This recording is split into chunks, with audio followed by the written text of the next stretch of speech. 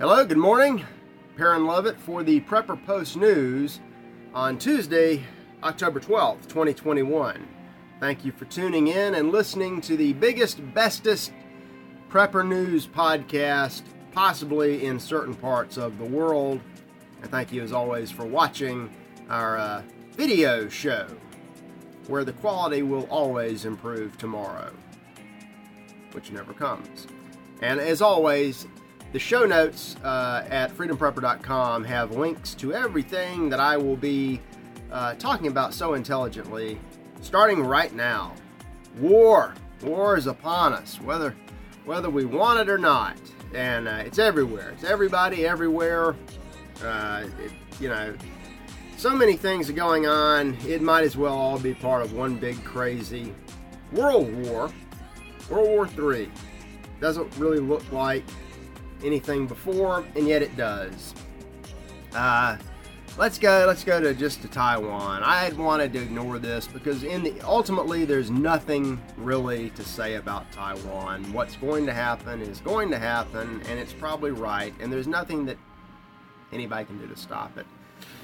Still the empire tries to meddle. Just losing all ability to project any kind of force can still show up and make things worse. We've got a contingent of Marines and I don't know what, a small group of Special Forces advisors helping the DPP prepare for to be integrated back into the mainland. This has not made the Chinese happy. There's no reason for it. There's no reason for us to be involved at all. No treaty obligation. There's no security interest. There's no reason whatsoever. But imagine this. And of course the Chinese are not thrilled about this at all. And this could be the cause belli to go ahead and launch the invasion that is going to happen anyway. Imagine if this is Vox Day's thinking. How would Washington react if Russian Spetsnaz forces were discovered in Idaho or Alabama or in any sovereign American state training the local militia? That's about how China is reacting to this, except they have the ability to do something about it. But they're not really concerned. I got a Global Times story here where they're like Russia and everybody else. They're just writing the U.S. off. It's like, it was worth paying attention to when it was dangerous. Now it's kind of comical, but it's not important. You can ignore it and it will go away. The only thing that matters for the U.S. and its allies is how big a price they want to pay to test China's strength and determination on this matter.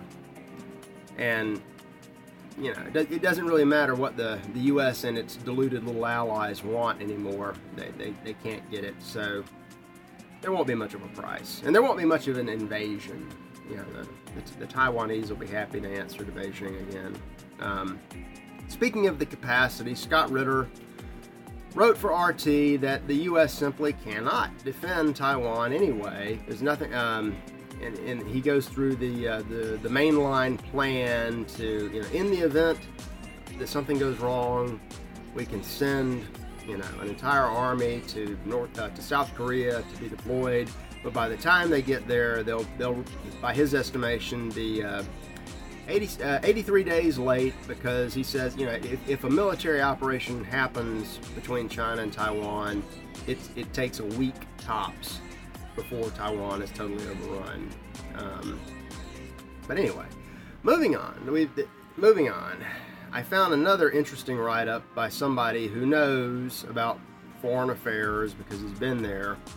This goes back to the Empire's last great victory. You may recall we completely secured success, whatever that meant, in Afghanistan, and were able to depart. We intentionally left the Taliban in power because that was always the plan, and blah, blah, blah. The U.S. has been meddling in Afghanistan a lot longer than even most intelligent people think or remember. John has pictures from Kabul 40-something years ago, back in the 70s, when he was there, when there was a moderately progressive socialist government, and still the CIA meddled. They meddled until the Soviets rolled in, and then the meddling turned to the Mujahideen. And as soon as the Soviets left, we forgot about the Mujahideen, and then they became the Taliban, and then they were a problem, and then on and on and on it goes. Somebody's getting tired of all of this.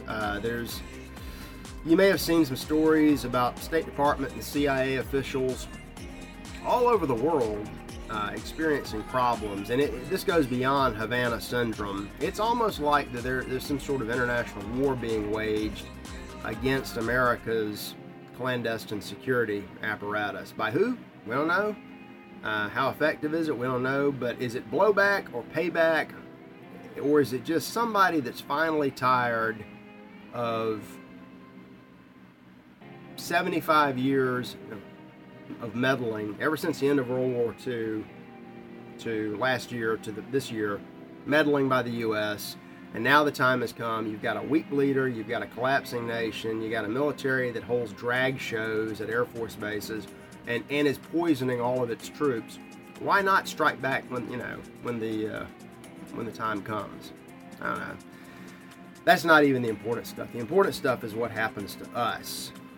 And something happened. Something happened that I was asked not to talk about, but a friend. Nothing bad. It was bad, but it was better than it could have been. This stuff can get personal in a heartbeat, and more people are going to figure that out. And for those folks, the conservatives that are waiting until it gets really bad right where you are, by the time it does, it's probably too late. But anyway,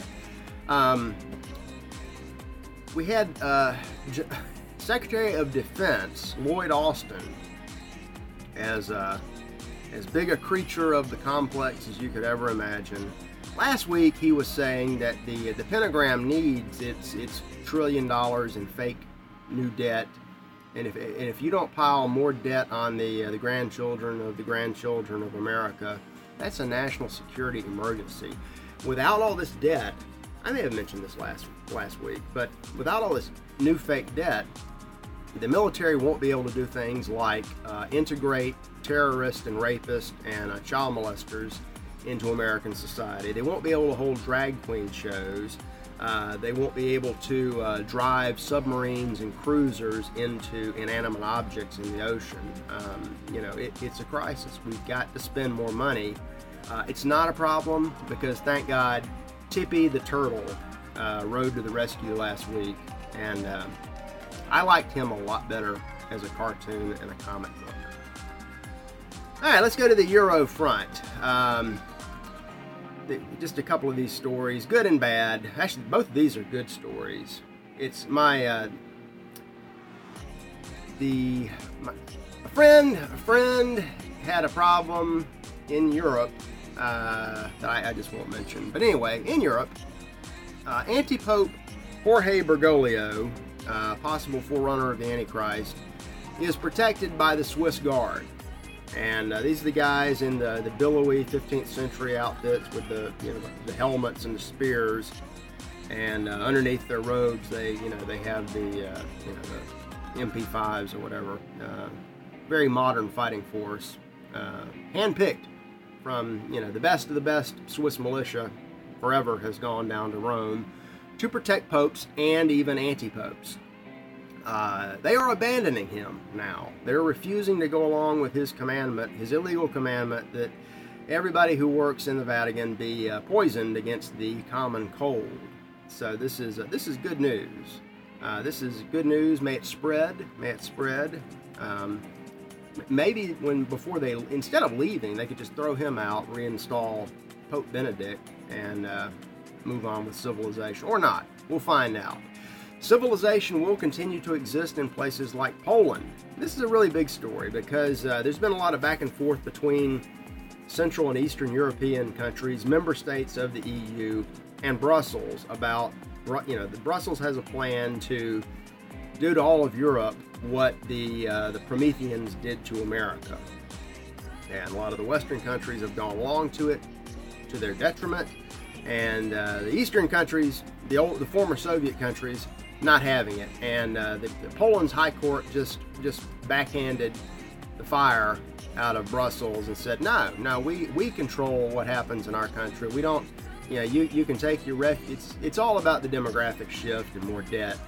And they're like, you shouldn't be admitting these people, but we're damn sure we're just not going to have them. Period. That's the end of it.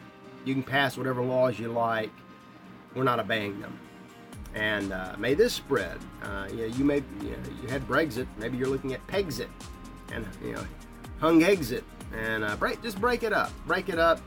And Poland has actually they have a modern military, largest tank force in Europe.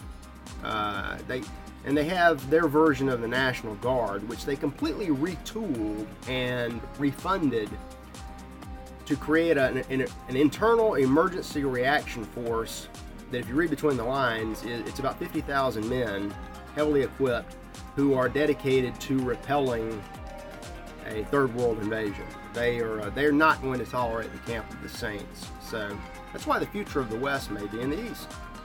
Interesting, just fascinating stuff. All right, moving to the hoax.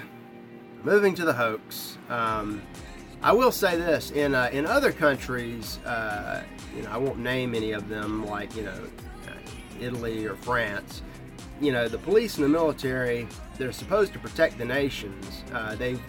For a decade now, they've done absolutely nothing, while a horde of Camp of the Saints third world invaders have just waltzed right in and wreaked havoc. These same shock troops don't hesitate to open fire on the natives when they demand a little freedom. So that's just it's coming. It's all, and this is all good stuff, because it's this story. Lou Rockwell had a story about the COVID pills that are a daily pill to save you. There's several pills coming. Some allegedly will just, I guess, act like ivermectin does anyway. It's like new ivermectin, except it'll be on patent. It'll cost $400 a pill, and the drug companies will continue to make money. Ivermectin is dirt cheap. They don't make any money off that, even though it works. But the headline of the story is, why get the poison vax, when this pill is right around the corner? Just wait till December. You can pop a pill. And he goes through I forget which version this is. But at the end it says, oh, by the way, these pills may very well have the exact same lethal effects that the jab does. So an alternative, you could just do what we've done for the past 6,000 years and not worry about minor respiratory diseases that come upon us every year anyway. Absolute ridiculous nonsense. But it gets worse. Canada, we got some Canadians, dedicated fans up in Canada. Love all of you, and I feel for all of you, especially if you happen to be in Alberta, where any contact with the healthcare industrial complex now results in a COVID positive case count, just to run the numbers up. In order to keep the case count high as possible, and keep this pandemic moving right along, criminal officials in Alberta are now counting all illnesses as COVID in order to justify their continued tyranny. In an announcement, which I linked to here, Alberta Chief Health Criminal Dina Hinshaw explained that people who test negative for the Wu flu, as well as people who never get tested at all, will automatically be counted as positive cases that the government relays to the media. In other words, people who don't get tested. If you show up at the ER with a broken arm or a gunshot wound, or you're in a car crash, and there's no reason to suspect that you might have a virus, they're just going to count you as having it anyway. If they do suspect it and they test you and the test comes back negative, they're going to count you. Everybody gets counted as, they should really go ahead and just impute impute COVID to the entire population, then the media could run some shock stories about 30 million Canadians are dying of COVID right now. We must have crackdown. Utter insanity, utter insanity. But we get what we pay for, and then we pay for what we get. This episode of Freedom Roasters Coffee is brought to you by all these snappy t-shirts that you can buy at freedomroasterscoffee.com. And we may have, it's slowly developing, if it develops at all, but some huge Freedom Roasters Coffee news. Can't really share it with you right now, but I made a pitch over the weekend for some free t-shirts to kind of move things along. If it happens, it'll be really exciting, and I'll tell you all about it. If it doesn't happen, maybe someday, it's still cool that it was a possibility. But we've got this, I have the one shirt I keep wearing, but we've got, I think, 10 or 11, 12 different shirts. Coffee first, range second. You want to fire up on coffee and then go fire off some rounds in preparation for fighting back against the enemies that are literally trying to kill or enslave you. And they do that. This is unrestricted war all over the world. The feature story is part of this, and it's out of New York City. It doesn't look like war, but it's in fact worse than heavy bombing. Because heavy bombing you can see, and people can feel it immediately. The blitz is on, and they either run and hide or they fight back. This is much more slow and insidious, and this has been going on in New York since for about 100 years, and it's really accelerated to the point that it honestly doesn't even matter anymore. New York City, I think, has the largest fake government school system in the country. Hundreds of thousands of victims. And they have a gifted and talented program that, like most gifted and talented programs in government schools in America, are next to useless. And if you compare and contrast the funding, and these are, even in the fake government system, they're set up allegedly to benefit the best and the brightest. There's something about, well, if we want civilization to continue, we might want to give a little extra help to the people that will be able to continue it. And what they do is it's all for the system. If the kids happen to benefit, great. If not, and there's no real. They do a terrible. There have been studies about this for the past 40 years. It's a terrible system that just doesn't work. You're much better off, believe it or not, homeschooling, especially if you have a bright BHIQ or UHIQ child. It's almost an imperative to get them out of a system that's essentially set up to destroy them, or disinterest them to the point that they conform to that lowest common denominator. But compare and contrast all that to the other end, which had noble roots, special education, want to help the slower kids, and eventually that has become the entire focus of the school system. Nevertheless, New York City still continues to have a little gifted and talented program.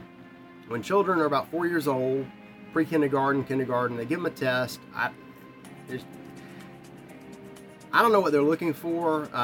Very few states look for a cutoff IQ anymore. I think the only one on the East Coast that still has a minimum is Pennsylvania, and I think that's 130, just sub-Mensa, which is legitimately above 98% of the rest of the kids. Some of the studies from the 80s differentiated between, okay, you got the kid with a 130, that's gifted and talented, but the kid at 160 is light years beyond. You must have a separate program, but they don't. And the programs are run by people that are, right around the average IQ that don't understand anyway. They just know they're getting a nice check to do their work. Anyway, New York is going to eliminate this program. Why? Well, because of the demographic shifting. I look at a lot of numbers, and I think in New York, white and Asian children may account for roughly a quarter of the school population anymore. Yet they account for more than 3/4 of the the gifted and talented program. So you can see that this is pure systemic racism, has to be eliminated to make everything fair. De Blasio is all over this. By the way, he is exactly the mayor that those people deserve. Exactly the mayor. He lies and says that this is going to shift the focus to helping all the children to the best of their ability. And he goes into all the popular STEM buzzwords. We're going to have more robotics and computer coding, and instead of running a program for the smart kids, we're going to train all kindergarten teachers to provide accelerated blah blah blah blah, waste more money for the system and for the, how to describe this. It all becomes a matter of credentialing and sinecure careerism for the people in the system, and education is not even on the back burner. It's not even in the kitchen. It just doesn't exist. Dr. John Carroll in 1962 and 63 codified 5 factors that affect learning, especially early childhood learning, and they're ranked from, and I think he later was coerced into adding a 6, and then the careerist establishment, after he was gone, expanded it to 8. But the fundamental 5 are ranked from most to least important. The 3 in the middle are kind of subjective. They have to do with the opportunity of time, in a given situation. This child, how fast can this child learn so much material? But number 1 is, the most important thing is the ability of the child. In a gifted and talented program, you got a kid, a truly intelligent child capable of great things. That's great. They don't care about that. They're getting rid of that. They're focusing on the 5th and least important criteria, which is quality of instruction. If you have truly gifted and talented kids, you can put them into almost any kind of situation. They're going to exceed no matter what. But when you're just focusing on more money for more programs, more degrees on walls, it becomes about those things exclusively. So you're going to get what you pay for up there.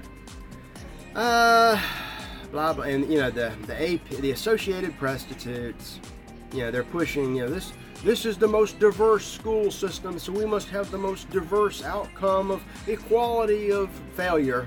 You can have excellence or diversity. Pick one. And Bill de Blasio and the curse word idiots who elected him in that pathetic city have decided what they want, and they're going to get it good and hard. So anyway, there's a solution, and this is they're setting the trend, which is of course followed in Massachusetts and Illinois and California and all the crazy states.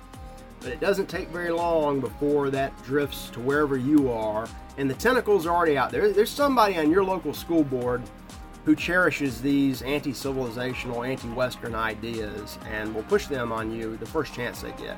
It's already in your schools, you just haven't noticed it. The way to get out from, and it's already in most of the private schools too. Homeschooling is not just the best option, it's really the only option. That's why we'll keep pushing it. So anyway, I wrote this up. They're going to, in the big schools, they're going to continue to lower the bar until no one can pass under it. I saw a funny picture that was, teacher dress up day, and one of the teachers, probably a good teacher, had a good sense of humor. She was wearing a t-shirt that said, "Retired teacher, all children left behind." That might as well be the motto of the American education establishment. So get out of it. Get out. We'll help with that more tomorrow, which I think will be Wednesday. I'll see you then. Perrin Lovett signing out for the Prepper Post News.